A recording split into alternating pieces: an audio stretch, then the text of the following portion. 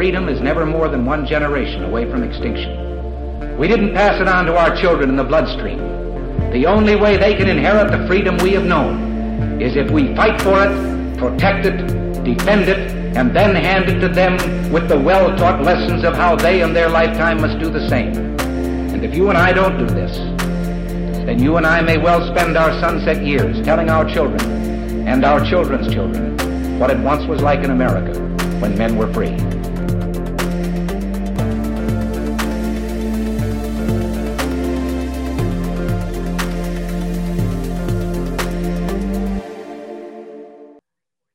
Hey everybody, welcome to episode number 317 of Gun Freedom Radio, where we engage, we educate, and we inform.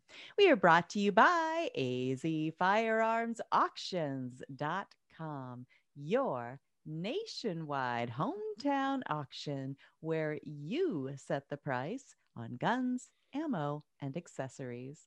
I am one of your hosts, Cheryl Todd. And I'm the other guy, Dan Todd. And our theme today is A Christian's Duty to Defend. And our guest is Lloyd Bailey. Lloyd is the Armed Lutheran, host of Armed Lutheran Radio, a weekly podcast about faith, firearms, and freedom. He's also the author of the newly released book, Duty to Defend.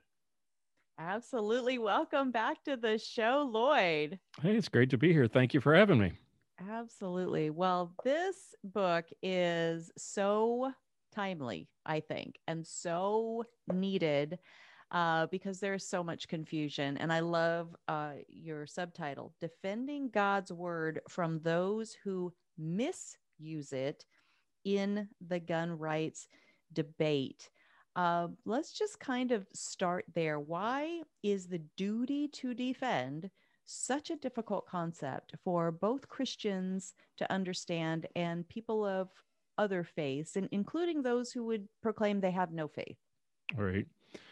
And like we said before we started, it's kind of the $1 million question, which is what drove the impetus for creating this book.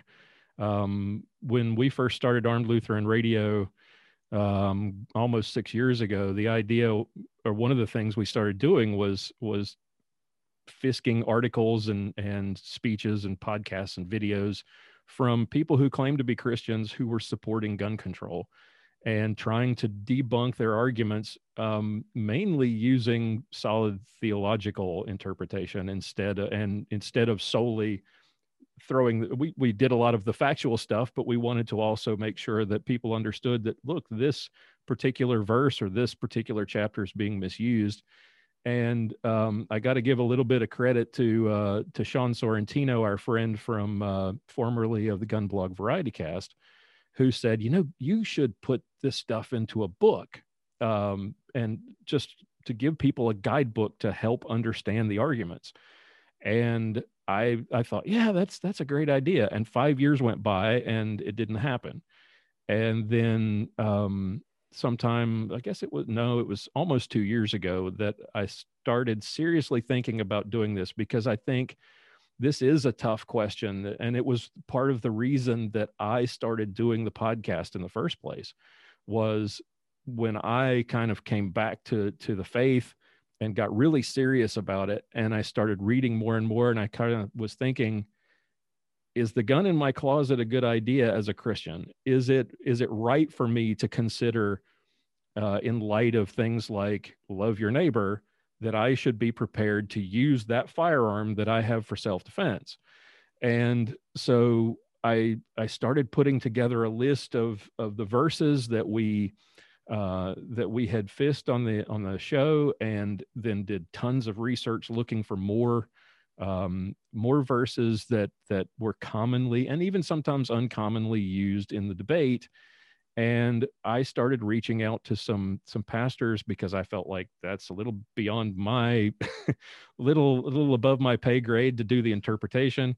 So I reached out to some really great people and threw this idea at them and let them pick the verses that they wanted to dissect. And what I wanted to do was to create almost a guidebook for people to sit down and look at the most commonly used, or I should say, like the subtitle says, misused verses in the Bible that we commonly see used over and over and over again to argue. And here's the interesting point. And you notice I said in the gun rights debate, the book will also take on those who misuse the Bible to push gun rights. The Bible is in many ways sort of silent on the idea of whether or not you can own a weapon. I mean, it's the gun rights thing doesn't actually, the gun rights argument is, it's not as straightforward. So there are some who take things like Luke 22:36, they go out, sell your cloak and buy a sword, and say, that means you have to go out and buy a sword. You have to go out and buy a gun. And because the disciples said, look, Lord, we have two guns or two swords. And Jesus said, that is enough. Well, that means you have to go out and get two. And we actually had an article that we dissected where the guy was arguing exactly that you should, if you're a good Christian, you've got to own a gun. And that's wrong. And so we've tried to be fair about the verses that are used mostly on the anti-gun side, partly on the pro-gun side, to misuse God's word to push a political agenda. And that's the problem. We commonly see Christians who mix their politics with God's word too often. And they use God's word as a rationale for whatever it is they personally think, right? They proof text their own political preferences instead of actually looking at the context of what those verses, where those verses fit in context. And that's what we've tried to do with the book. And I think it's a difficult concept because of that, because too often in this country, people have made government and politics their religion and replaced God's word with their own personal opinions. And we did a video, we did a show earlier this year, I think it was, about why churches support gun control. And I released a really short video about that earlier last week. And it boils down to people not really understanding very well what God's word says. Boy, that's the truth. I think there's so much of that, not only, people who ascribe to whatever faith. So let's pick on Christians right now, because, we both ascribe to Christianity. I can't speak for all the other ones. Right, exactly. And yet we don't read our own playbook. Yep. Ourselves. We don't read the Bible for ourselves. And then I'll pick on everyone who would say that they are a United States citizen. We don't read our Constitution for ourselves. We allow other people to interpret for us and then run off down the road with that interpretation rather than owning it for ourselves. And so I really appreciate that your book, every single chapter starts with a scripture. And so you're like grounding it right there and then expounding from there. And I think that's so important. Lloyd, I haven't, read the Bible as much as I should. And I am a Christian, and I wish I knew more, but I can't understand where anyone who is a Christian would think that it's in violation of God's law to defend yourself or your family. Yeah. I could not sit there and watch my grandbaby be assaulted and think that I shouldn't do something about it. Yep. There's I think the two biggest misconceptions that we see are they come out of the Sermon on the Mount mainly. The love your neighbor or love your enemy, turn the other cheek, and blessed are the peacemakers, right? Everything, I think the majority of the arguments that we run into come from that. And they have this idea that, well, how can I love my enemy if I'm willing to shoot him to death? How can I love my enemy if I have a gun where I could potentially kill someone with it? And we've even seen pastors like John Piper who make this argument and struggle with that very question, who, when asked directly, if you had access to a gun and your wife was about to be raped, would you use that gun to defend her? And he struggled to answer that question.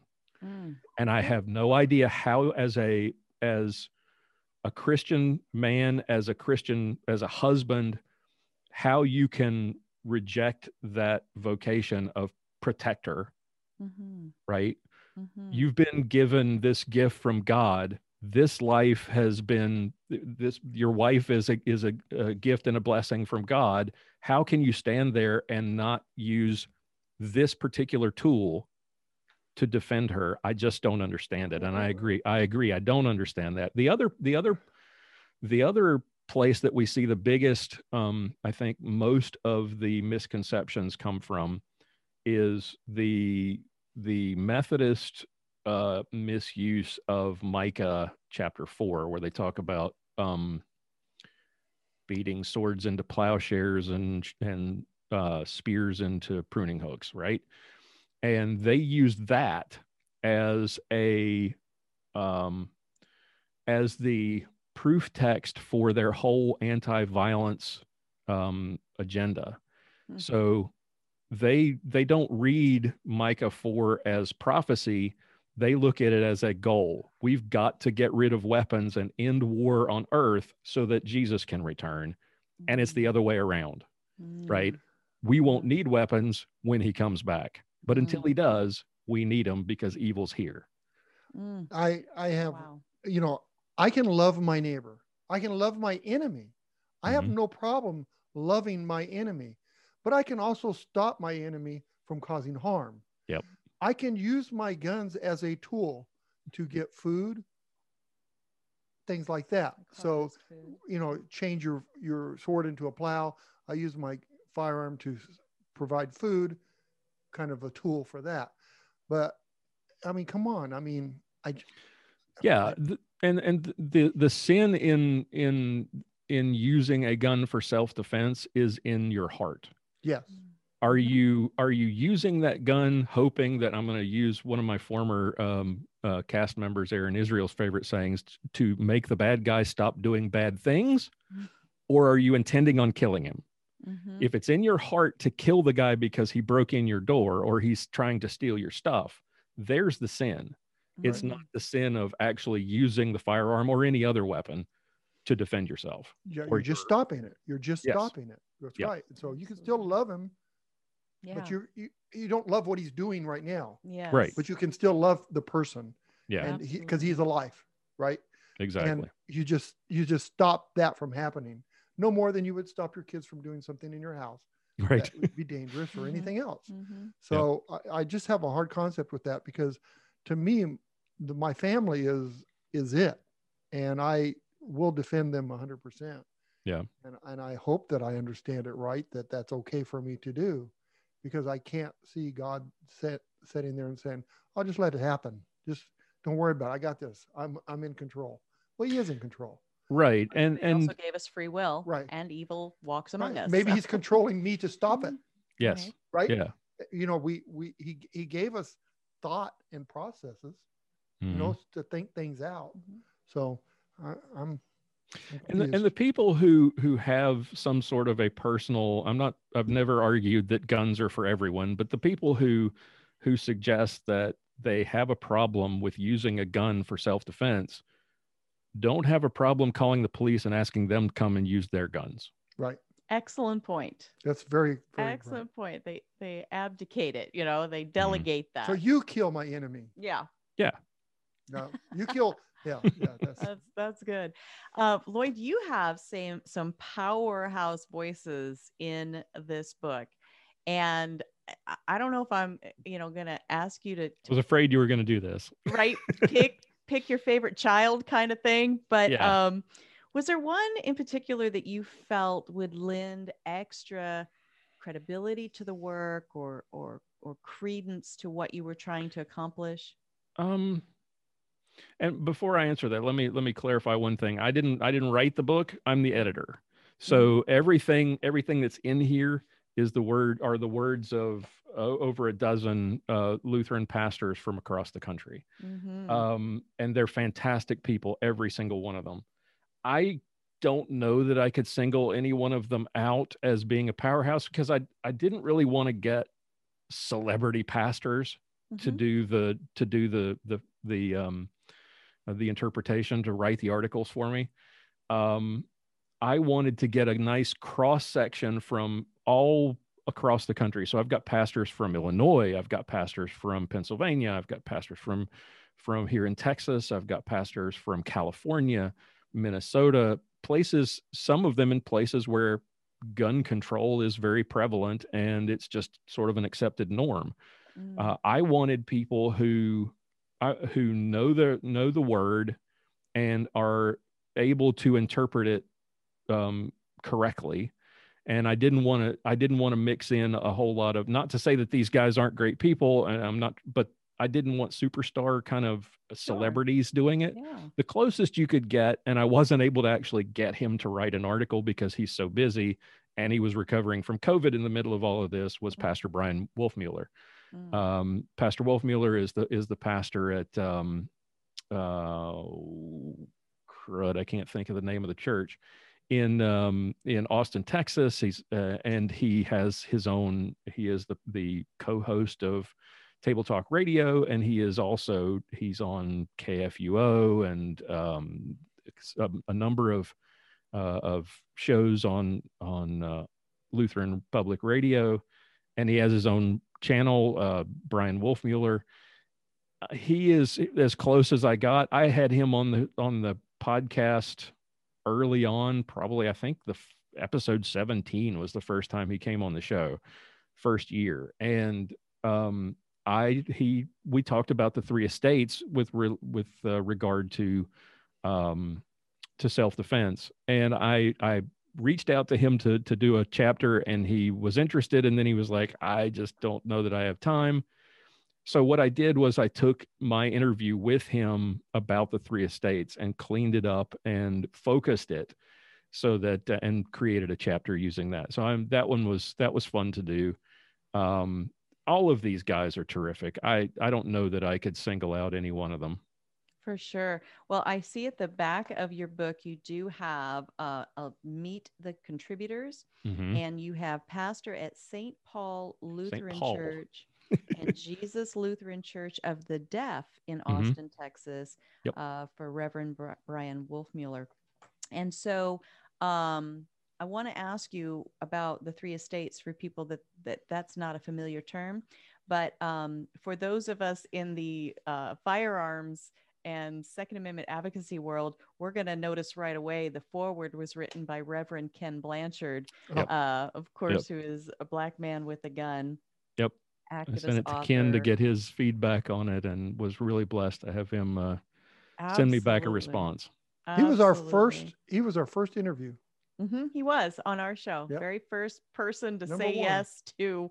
They'd have no idea what they were getting into, just like you didn't. But I like how he finalizes his. He says there are reminders to do as Apostle Paul wrote in Romans 14:19. So then, let us pursue what leads to peace and mutual edification. And there's a lot of people that feel like, how does carrying a gun lead to peace?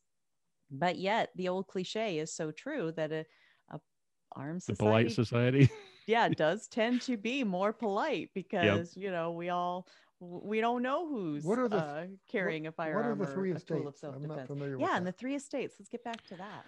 The three estates was a medieval concept. The separation of society into classes. You had those who ruled, you had those who, the church, and then you had the family, essentially. And there was this confusion that that if you were in one, you couldn't be a part of the other. If you were a member of the clergy, you had to reject the world and go into monasteries, and you had to separate yourself and couldn't be a part of, you couldn't govern, or you couldn't have a family. So that's where the Roman Catholic idea of, priests not being able to marry and that sort of thing comes from. It's a fundamental misunderstanding, I think, of the way society is altered or is organized. And Martin Luther recognized that those three things overlap.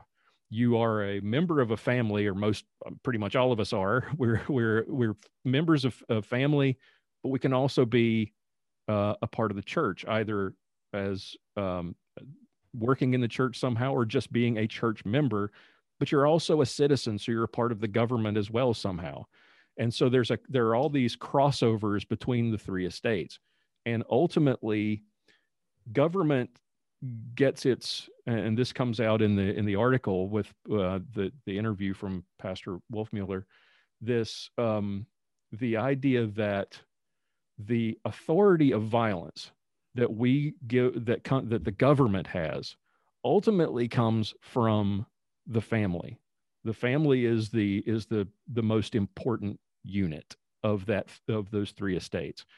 Where the family is to care for the children, to raise their children, to protect the property and the chastity of their family members. That's their role.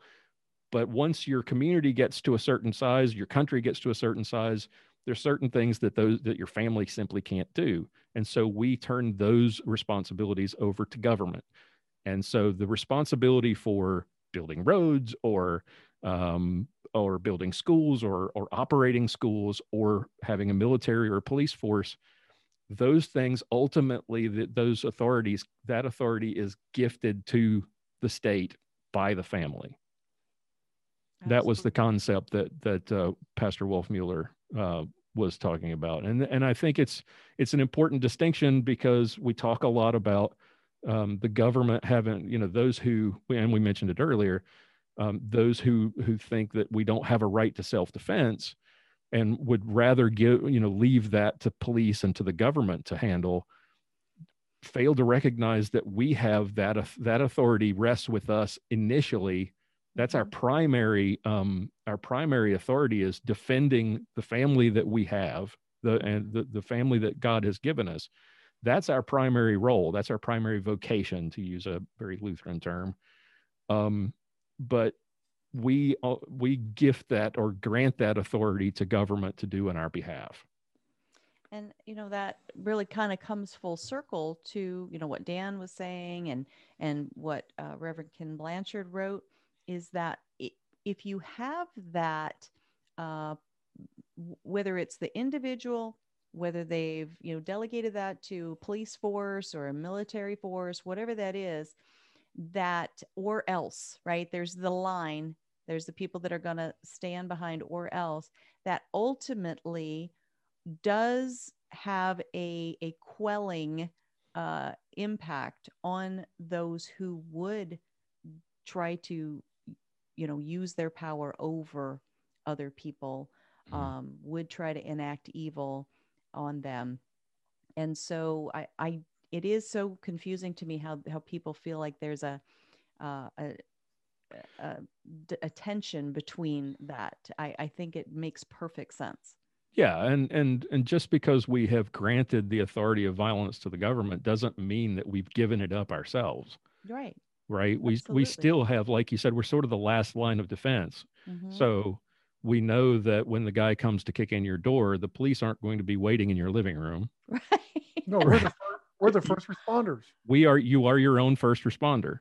Mm-hmm. And so the idea that we completely surrender that authority to government is not something that we need to countenance as Christians.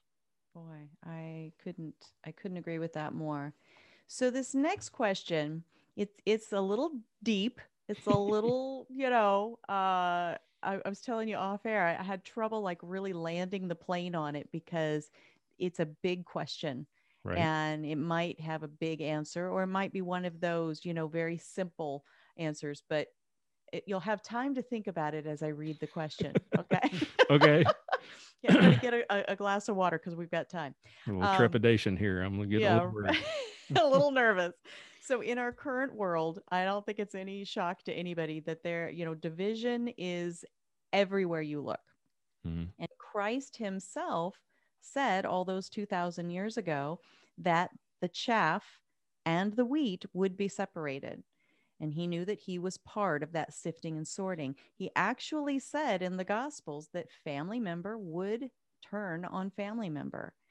So, how do we as Christians interpret and square this duty to defend with a duty to become separate from those who are of and in the world? Wow. You didn't give That's me a a long biggie. enough. I didn't have enough time to think. I'll read some more. No. Read some more. No, that's a tough one. The problem with the idea of separating ourselves completely from the world is that you have no opportunity to convert anyone to your way, to bring anyone to Christ.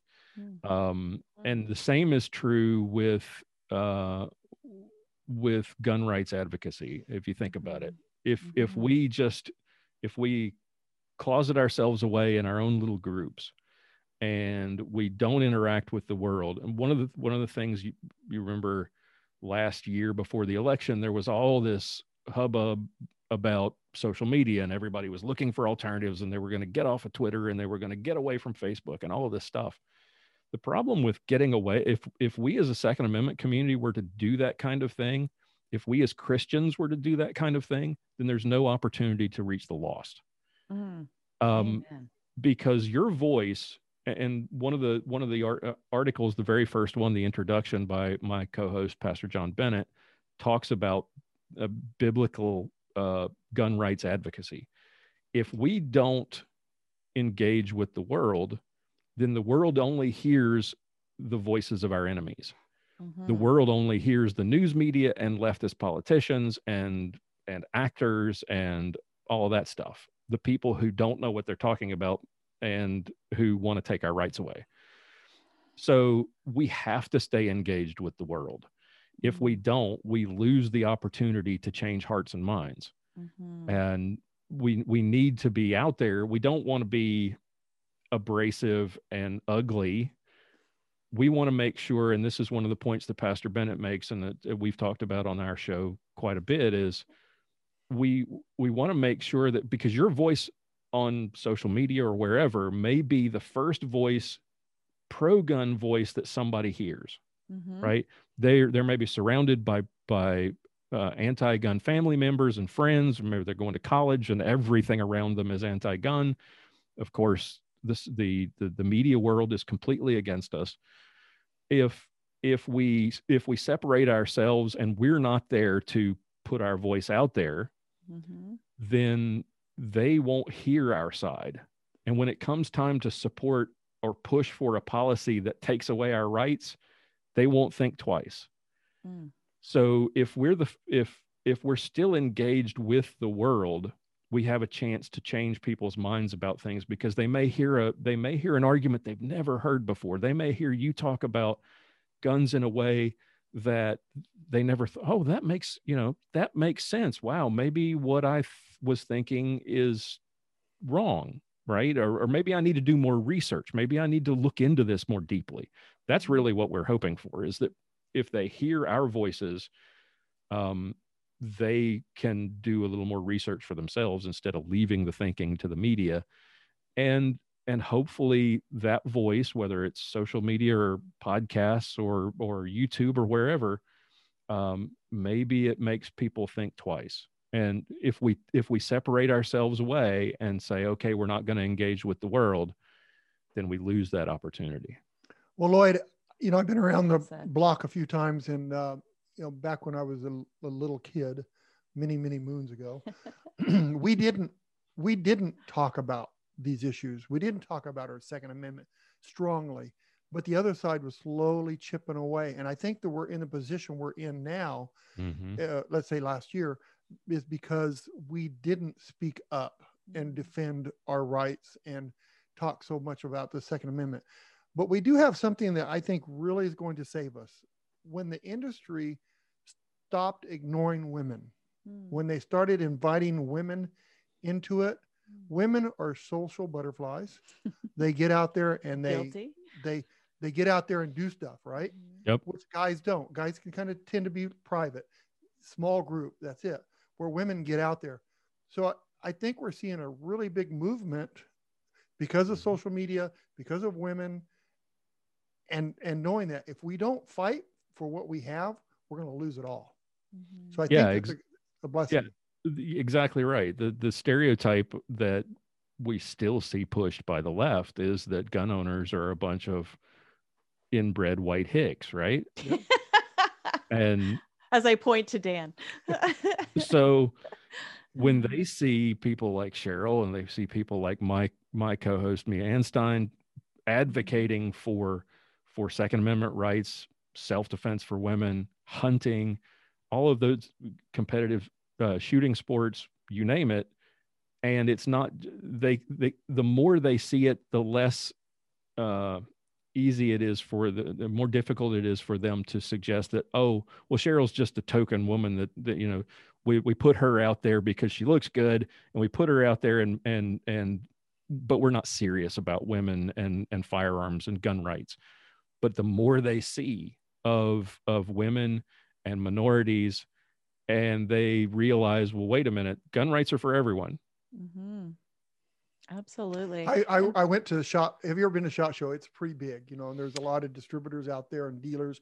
And I was out there, you know, I'm old school. So I was out there and there was a Barrett display and I wanted to start selling Barrett rifles. And the only person that was there that could talk was a woman. Everybody else was busy. I said, I'm not going to talk to that lady. I mean, she's not going to know anything about it. She's just a model that they put out to glorify Barrett, right? The gun bunnies. Right. And so I finally, I said, well, I need to talk to somebody. So I'll see if she can introduce me to somebody. Well, she was Mrs. Barrett. Yeah, actually the daughter. The daughter. And there you go. she absolutely knew her stuff. She blew me out of the water. She signed me up and did the whole thing right there. And it's because of our old thinking. And I think that we're seeing the changes, and I think it's gonna be good for us. Absolutely. That was embarrassing to me. I mean, it's just like, and you know, when I had my first gun shop, if a woman came in the store, then they were picking up a gun for their husband or ammunition. It wasn't that they wanted a gun. At least that's what oh you my Right. God. Right. But it's like, because that was the old school thought process. And Yeah. I please forgive me, everybody, because it's, if we would have done this, if the women would have got involved in it 30, 40 years ago, we wouldn't be having these questions today about how to defend our rights, Yeah. because the rights would be there. And it's not placing somebody like Cheryl. Cheryl can go blow circles around a lot of people. And so, no, it's real. Yep. Well, that's a very, that's important to remember, right? Yeah. And then going back to what you were saying, Lloyd, about, you know, how we have to have examples of, you know, true real life people, you know, not just tokens that we set forward, who are just living their life out loud.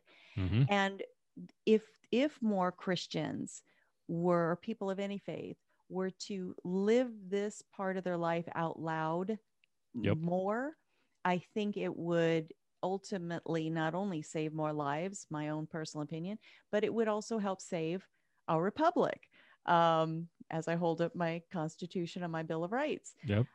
And where do you see all of this going? There have been more discussions publicly about, well, we need more security in our churches. And how does that square if you have a lot of churches out there? Maybe it's not a lot, but we have some churches out there that are uncomfortable with this duty to defend. Mm-hmm. And yet we're saying, well, look, you might need to ask someone either in your congregation or a hired, you know, what did we call it? The authority of violence is delegated to someone else. Yep. To come into your space to help save lives, not to hurt anyone. That's not why they're there. They're there to save lives. Right. Should evil come in the door? How is that conversation going, in your opinion? I think it's going pretty well. More often, I'm talking to people who say, "Well, my church is," like we posted that video of why do churches support gun control last week, and I had a bunch of people like, my church doesn't support gun control. My church, I carry in church every day. My pastor carries in church. I think it's going fairly well, and the problems that we see and the misconceptions that we typically see are in our mainline congregations, the more progressive leaning congregations. But more traditional congregations don't have this confusion. It's not something they've had to think about before. And I think the shootings like Sutherland Springs have forced people to think about these uncomfortable topics, because we were always just used to going to church and not thinking about what's outside the door. Right. And now those acts have started to, I think, change people's minds, or at least open their minds a little bit to the idea that maybe we need to do something differently here. That, there's not going to be somebody to come and save us if the bad person walks in. But if a pastor thinks that you don't have a right to defend yourself or your property or whatever, and so they have a church and they hire security guards with armed guns to protect the flock, would they, if they use them, would he not just be as guilty because he's the one that hired them to? So the argument wouldn't last very long when you think about that. You either give it all, don't care, or whatever. Not, I wouldn't say the word don't care, but you all let it go, or you defend your flock. It's not a question of. So how would a person be able to argue that even? I think a lot of that stems from from Romans 13. The idea that we render unto Caesar, and that the government, we're supposed to submit to the governing authorities. And so for some reason, we seem to, or not we, but some churches seem to think that means that we're supposed to turn over those responsibilities, like we were talking about earlier, turn over the responsibility, the authority of violence to the government, and that's their dominion. And it's not ours. I think we've kind of lost the idea of, in many cases, the concept of vocation that I mentioned earlier. That you have responsibilities as a citizen. You have a responsibility as a father, as a husband, as a member of your church. And when you hear people talk about, well, that's not something that Christians should do. Well, I'm not talking about doing this as a Christian, but as a citizen, as a father, as a husband, I have a responsibility to defend my loved ones, to defend the people around me, to defend the people in my church. And I think we lose that understanding of whose responsibility it is to protect. Absolutely. I mean, we are called to be good stewards of all that God has placed under our care and our responsibility. I would think a pastor would be responsible for his flock. He's responsible for them. And how could I just it's hard to believe that. Yeah. So now I want to ask about you personally. Oh no. Lloyd. I know. Where did it all begin? Right. Well, my degrees are. I'm having a hard time hearing you. Right. So this is where I get out my Freud pipe and my little round glasses. And no, honestly, how did you grow up? How were guns viewed in the household you grew up in? Were you raised around them? I was, sort of. It was not I was the product of a broken marriage. So, as a preteen, my parents split up. I grew up with my mom out in the country in Western North Carolina. I grew up a Methodist, and mom was not opposed to guns. Guns were just something that was, Saturdays you'd hear people out in the woods hunting, and it was just a thing. It was what it was expected. It was understood. Mm-hmm. So at some point, I think it was maybe a 10 or 11, my mom got rifles as a Christmas gift for me and my brother. Marlin Model 60 22 caliber rifles. Yep. I still have it in the safe. Awesome. Aw. And taught both of my kids to shoot with it. And then my uncle, God rest him, was the person who stepped in and taught me gun safety and the 4 rules and the whole don't point it at anything you're not willing to kill or destroy. Those words really stuck out, and I was like, "Whoa, kill or destroy." So that stuck in my mind, and I took that really seriously. But I didn't, we didn't have any hunters in our family. We had guns around for plinking and that sort of thing. It wasn't until much later before I became a gun guy, I guess you could say. I mean, as I grew up, I put the gun in the closet and kind of forgot about it. Went to college, came back and got married, and then had in the middle of the night had a guy show up on my porch looking for my wife, who was a mental health counselor at the time. And I had an unloaded 22 in my closet and a claw hammer. And at that point I was like, maybe I need to do something differently here. But that still didn't motivate me enough to go out and do it. And it was 3 or 4 years later when we had a child and some similar incident happened. That's when I said, I have a duty to defend this family that God has given me. I'm going to go out and buy a gun. And I did the very next day. And, well, I can't say I did it the very next day because North Carolina still has that stupid pistol purchase permit law where you have to go ask the government for permission to exercise your rights. And then you go to then you wait 5 days, you get the permit, and then you go to the store and buy the gun. Well, thank goodness Evil didn't revisit you during that waiting period. That is a mean swing with the claw hammer, though. Yeah, right. But that's what we see. Holy Many people that we've interviewed were not gun people. They become victims, and they become, they talk about it. They're pro gun, and so I'm glad you didn't have to go through that. That you had some background. So. Wow. Well, that is in North Carolina. My parents lived there for quite a while. And when they first moved there, they thought, well, it's, akin to Arizona. We have like really good gun rights here in Arizona because we have people fighting for them all the time.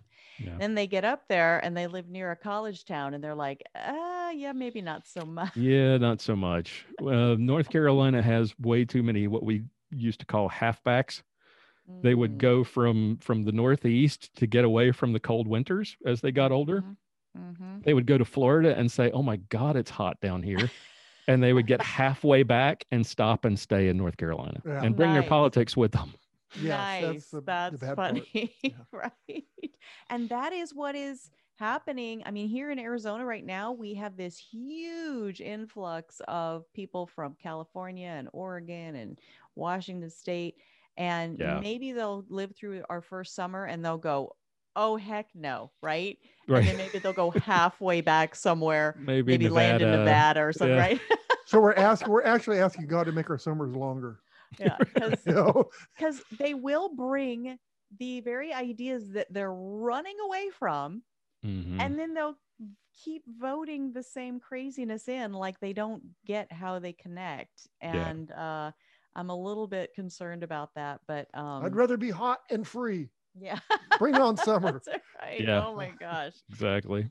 And as we sit here, today is May 31st, Monday, May 31st, 2021. And the temperature is, you could sit here and watch the mercury rise. I'm telling you, it's about to get crazy. Yeah. 100 degrees yesterday. But, oh, wow. Yep. Yeah. So it's a dry heat. Summer is not for sissies here in Arizona. No. But anyway, and as I mentioned, your show will post later than today. We pre-record, but we are sitting in the studio on Memorial Day, and I think that that's something that we should, acknowledge, that it's okay to celebrate Memorial Day. I know there's quite a bit of some consternation about the way that the president and vice president have been a little tone deaf with their, hey, you know, Yeah. go and Enjoy be your long cool. weekend. Yeah, enjoy your long weekend with a picture of themselves instead of, Mhm. well, you can enjoy your long weekend as long as you're celebrating the sacrifices that others have We can made on your enjoy this. behalf, We right? can enjoy it because of that. Exactly. Yeah. Yeah. As long as you're doing it, recognizing that I mean, that's what those people who died serving this country want for us. So go out and enjoy your weekend, but do it remembering why you're able to do it. Amen. Right. Exactly. Exactly.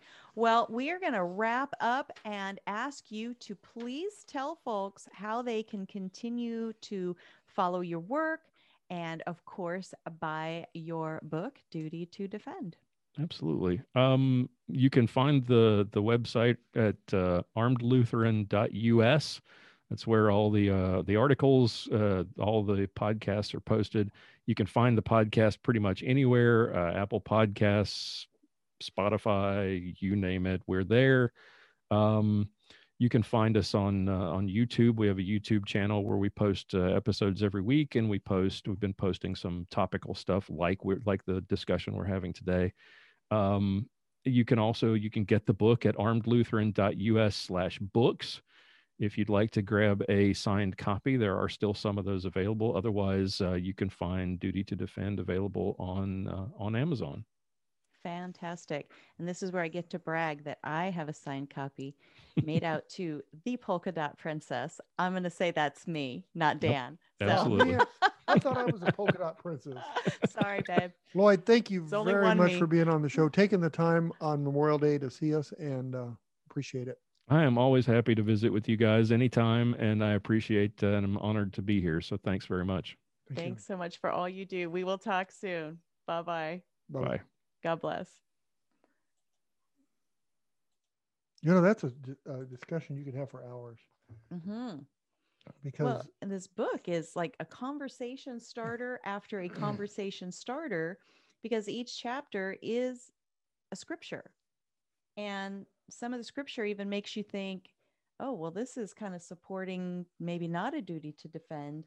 And then as the pastor, the author of that chapter, starts to unpack it and expound on it, you go, okay, it would be very interesting. Really interesting. It'd be interesting to watch an interview with a debate sort of with him, with Lloyd, and somebody who believes that you shouldn't defend themselves or protect their family or flock.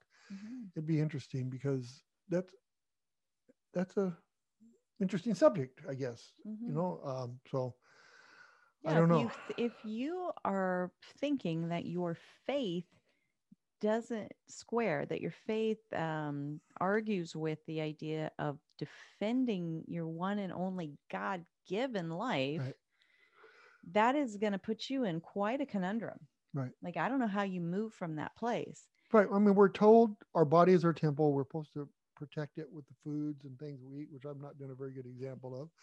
But so then why wouldn't we protect our temple and our family's temple?